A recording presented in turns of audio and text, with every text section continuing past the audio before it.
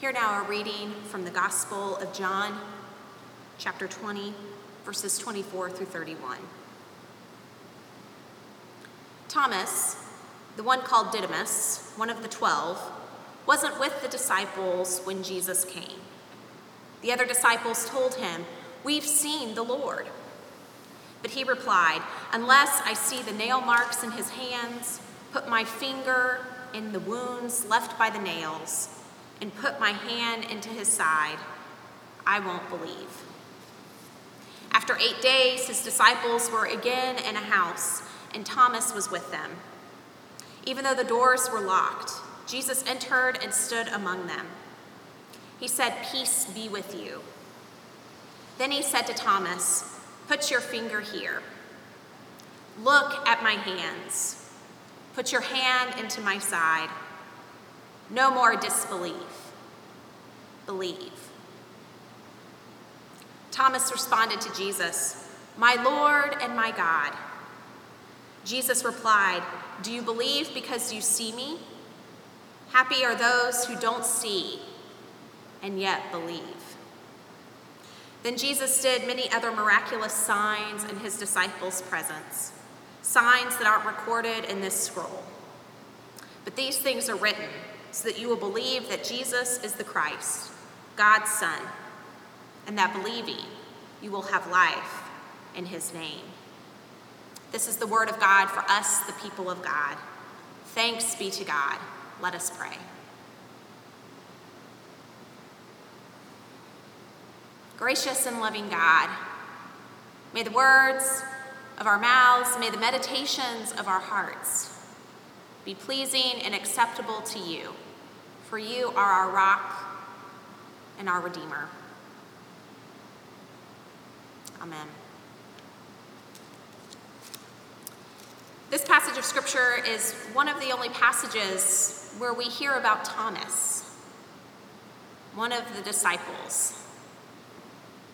And as a result of this passage of Scripture, Thomas has acquired a nickname over the years. Do you know what that nickname is? Doubting Thomas. That's kind of a terrible nickname. You don't want to be known throughout your life as the one who doubted, right? And yet that seems to be the nickname that has stuck with Thomas through the years. And perhaps Thomas did doubt, but I don't know if that's really the best nickname for Thomas. I wonder if we thought about Thomas as being the one desperately seeking certainty, or fully human Thomas. These seem to be perhaps fairer nicknames for him, nicknames that maybe speak to this text and to this encounter with Thomas. Let's kind of review what is happening in John chapter 20. Earlier in the chapter, Mary Magdalene goes to the tomb while it was still dark, before dawn. And she goes to the tomb and she sees that the stone has been rolled away. And so she runs from the tomb to go tell the disciples that the stone has been rolled away. And so Peter, and in John's gospel, it tells us Peter and the other disciple whom Jesus loved. We assume John, but that was just a polite way for John to maybe not name himself, but also to say, yeah, Jesus loved me.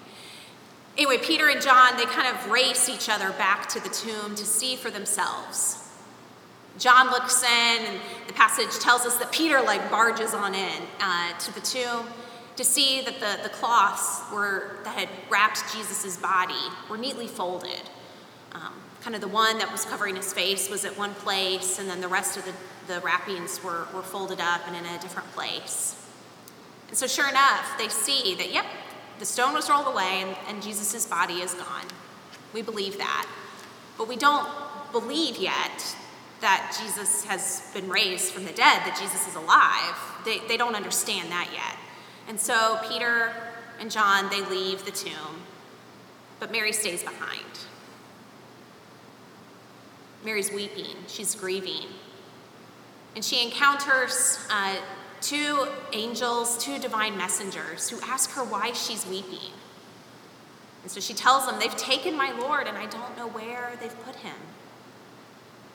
And then a man appears. And Mary thinks it's the gardener. And so she asks him, hey, have you seen my Lord? His body was here and it's gone. Do you know where they took it? I want to go and I will get his body and I will put it back where it belongs. I will take care of it. If only you will tell me where it is. The gardener knows her name. He says, Mary. And in that moment, she sees that the gardener is not a gardener. He's not a stranger to her, but it's in fact Jesus, the risen Lord. So she rejoices, my Lord, my God, you're alive. And he tells her to go back and to tell the disciples what she has seen, what she has experienced. And so she does. Later that same day, the disciples are gathered in a room behind closed doors, and Jesus appears to them. But what's interesting is that Thomas isn't there. He's not in the room when Jesus appeared to the disciples. And the scripture, it doesn't tell us where Thomas is, why he's not in the room with them. Perhaps Thomas was grieving the death of his friend. Perhaps he's mourning the loss of his kind of expected future life of ministry with Jesus. He thought his life was heading in one direction, and now with the death of Jesus, suddenly he doesn't know what is happening in his life, where to go to next. Perhaps his grief and sorrow have caused Thomas to go off on his own, to process his emotions, to think. Maybe Thomas is also afraid of the Jewish and Roman authorities. He fears for his own life and for that of his family. He doesn't want to be crucified like Jesus. Maybe Thomas has abandoned his friends out of fear. But I have to wonder, what if Thomas was running an errand for the group of disciples? What if it was Thomas's turn to go pick up dinner or to go buy the groceries? I imagine that Thomas would be quite aggravated if Jesus appeared to the other disciples and left before Thomas had a chance to make it back into the room. Thomas might think, it's not fair. The other disciples got to see Jesus, and I did not. Perhaps Thomas's pride is wounded, and his feelings are hurt. So when his friends tell him, we've seen the risen Lord, Thomas says, I don't believe it. Until I see it for myself, I'm not going to believe it.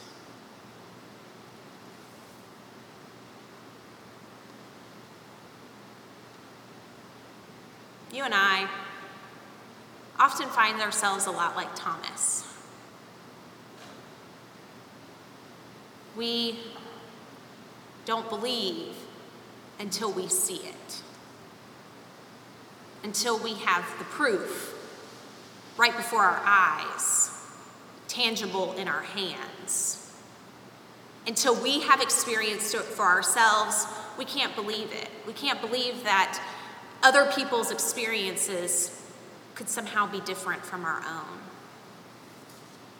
Sometimes we question, we doubt,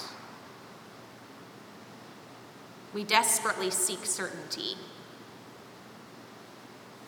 And in all of those moments, we are fully human.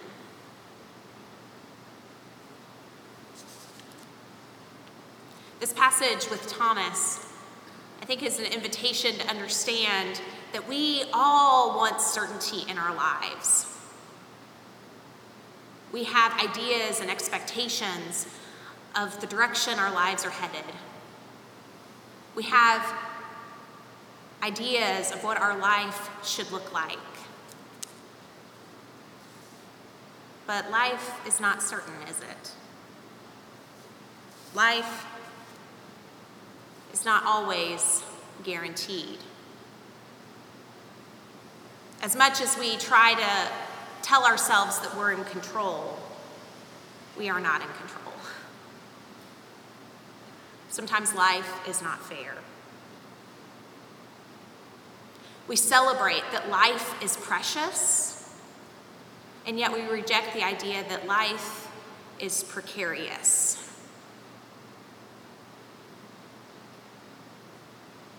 We try to hide this reality about life, this both and, this preciousness and this precariousness. We try to hide it from ourselves.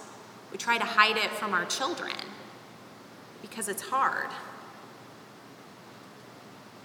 We don't want to grapple with the idea that try as hard as we might not get what we want out of life.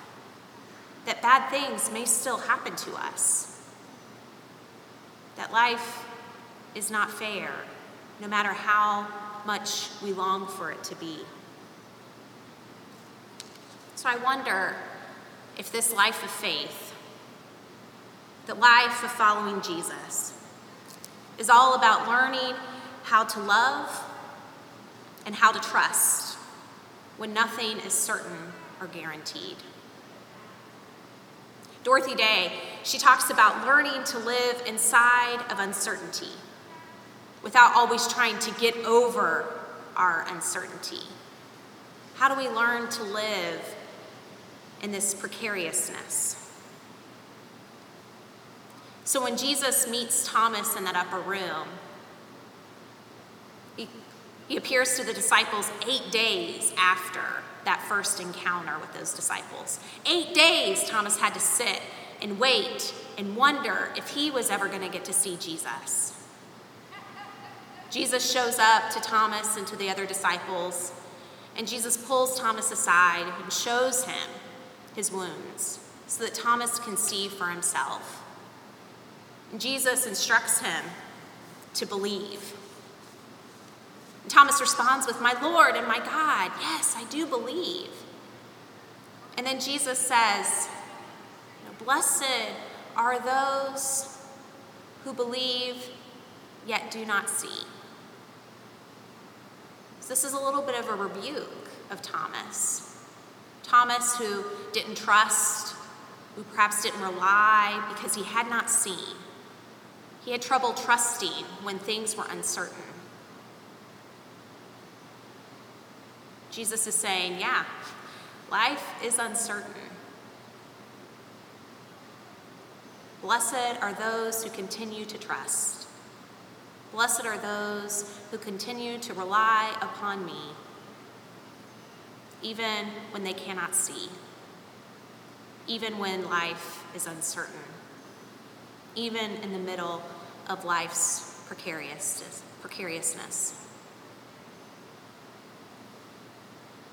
Friends, I wonder,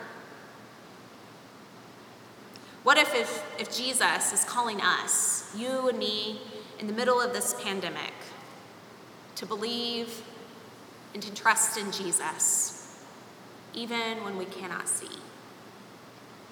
What if this pandemic moment is an opportunity for us to really dig in to trusting Jesus, even when we do not know the next time we will be able to gather together in this sanctuary for worship? What if this moment is calling us to love one another, to trust one another, even when we're distant from each other, when we can't be in the same room together?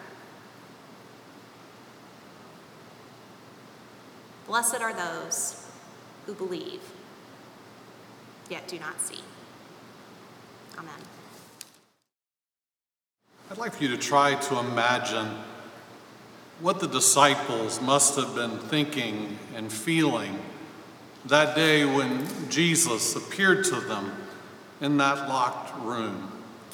A lot had happened in recent days, but before that, even for 3 years, they had followed Jesus. They had spent every day and night by his side, and it seemed as though he was leading them somewhere. Well, he was, but I don't think to the place that they expected. A couple weeks ago, we celebrated Palm Sunday. Imagine what it was like being the disciples as this parade is happening. Jesus is entering Jerusalem and people are shouting, "Hosanna!" What must they have been thinking and feeling about where things were heading? That finally Jesus was going to be acknowledged for who they knew he was. Maybe he would even get to sit on the throne. Big things were about to happen. Then there was that Thursday night, that night that they celebrated the Passover. They were in Jerusalem for the Passover. But then Jesus started saying the strangest things. He said, "This is my body given for you," talking about the Passover bread. He said, "This is my blood shed for you," talking about the wine of the Passover. No one had ever said anything like that before. And he said one of them was about to betray him. That can't have been what they were expecting. And then came Jesus' arrest that night. The next morning, Jesus now is nailed to a cross. And then by Friday afternoon, Jesus was dead. Put yourself in their shoes. What were they thinking? What were they feeling? Imagine the fear. Imagine the confusion. Imagine the disappointment. Imagine the grief and the agony. Now, we don't know what was going on with the disciples as much of this was happening. It just simply says that when Jesus was arrested, that they scattered. They scattered. They all went off to hiding places. As Jesus was nailed to the cross, maybe John was there, according to John's gospel, but the others weren't there. The women were there. Mary was there. But the disciples were hiding. That afternoon when Jesus died, they weren't there. They were hiding. When Joseph of Arimathea went and made arrangements for Jesus to be placed in a tomb, when the women followed to see where Jesus would be laid, the other disciples weren't there. They were hiding. We can pretty much assume that on Holy Saturday they were hiding. On Easter morning, when the women went to the tomb and discovered Jesus wasn't there, the disciples were hiding. They had to go get Peter and John to come and see for themselves. And later, when Jesus appeared to them that afternoon, they were hiding. Why were they hiding? I think they were afraid. Before they knew Jesus had risen from the dead, they must have been afraid of the Jewish leaders and the Romans, that maybe they wanted to kill them too. And maybe those fears lingered. But I suspect even after seeing Jesus resurrected, here in this story we read today, 8 days later, they're still in hiding, behind locked doors, uncertain what to do next. They know Jesus has been raised from the dead, and yet they seem to not know what the right next thing should be. Now, don't get me wrong. I'm not judging them. I hide too sometimes. When I feel threatened, when I feel afraid, I hide. I hide from what it is that's making me feel insecure. And the arrest and crucifixion of Jesus must have been terrible for those who had committed their entire lives to Jesus. What a devastating blow to their hopes and dreams. Now what were they going to do? Now where would they turn? What if their lives were in danger? I suspect even after encountering the risen Jesus, they still weren't certain what the future held for them. Fear, confusion, uncertainty, doubt, hiding behind locked doors, afraid of what was outside, unsure of the future. Does any of that sound familiar? Can you relate to any of that? And then all of a sudden, unexpectedly, even though they're locked into this hiding place, Jesus appears to them, and the first thing he says is, "Peace be with you." Peace be with you. Now, no doubt, the important part of this passage is the interaction between Jesus and Thomas confronting his doubts. He had said, I'm not going to believe he's resurrected till I stick my fingers in his side, until I stick my fingers into the hole in his hands. That undeniably is the thrust of this passage. But I just want to focus on this phrase for just a moment. Peace be with you. I strongly suspect they were feeling anything and everything but peace. But peace was what they needed. They desperately needed peace. And Jesus was the only one who could provide it. Peace be with you. The word Jesus probably spoke was the Hebrew word shalom. Jesus spoke Aramaic, but it's very similar. The word shalom is probably a word you've heard before. In the New Testament, which was written in Greek, the word is eirene, peace. Now it just seems like kind of a greeting, peace be with you. We say that here at church, but it was packed with meaning. When words were spoken in biblical times, they were spoken as blessing often. Jesus is wishing peace for them. And the word shalom or eirene means more than just simply an absence of conflict. We think of that as peace is the opposite of war, right? That peace is what we need when there's conflict between me and you, or my group and your group, or my nation and your nation.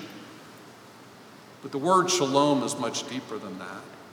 It does include these external conflicts, but it also includes internal conflicts.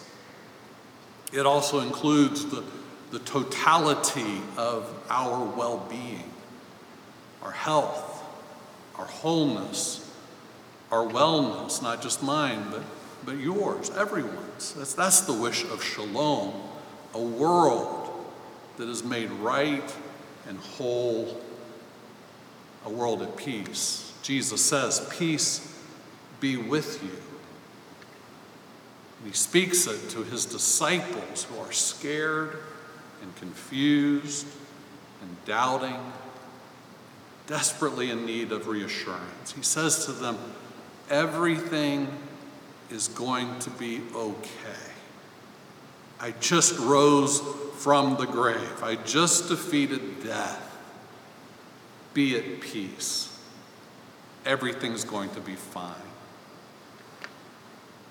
There is a saint in the Catholic Church whose name is Julian of Norwich. She lived in the 14th century and wrote a work called The Revelations of Divine Love. In that book, she has a lengthy portion where she complains to God about the evil and suffering in the world. And God responds to her that suffering in this life is inevitable.